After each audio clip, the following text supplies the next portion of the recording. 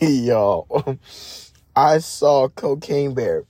I did not think I was going to like this, but it seemed funny in the trailer. I gotta say, that movie is this is a dark comedy, guys. And this is not for kids. Oh my God.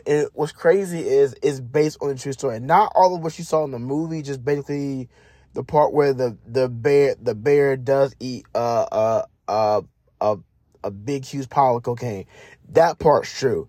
But the other stuff in there was hilarious, but it was so gory and like so messed up. I'm like, yo, what in the hell is going on? Like, you see throughout, there's so much shit going on. You got Ray Liotta, rest in peace, his character, and then O'Shea Jackson Jr. in here too.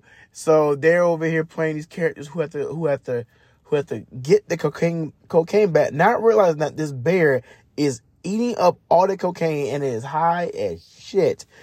And it's just funny seeing this bear he's out of his... No, sorry. It's not even a male. The bear is a female. She is out of her mind and she is just causing havoc. Like, I'm not even joking. When y'all see it, if y'all see it and y'all appropriate to watch it, please go watch it, because it's very entertaining and it's very hilarious. Oh my God. I was like, my jaw was like, yo, what the hell am I watching? Like, I'm going to watch this again sometime in the next couple weeks, but this movie had me really entertained. And I was truly, truly, truly, truly impressed with what I saw. So if you guys have not seen Cocaine Bear, and if you're a little bit hesitant on whether or not to go see it, I'm letting you know right now it is worth the watch. It's very entertaining. It does drag on like a little, like the first 5 or 10 minutes in the first act, but after that, it shit hits the fans. So I want to thank you guys so much for listening to my review of Cocaine Bear. And once again, like I said, this is worth the watch.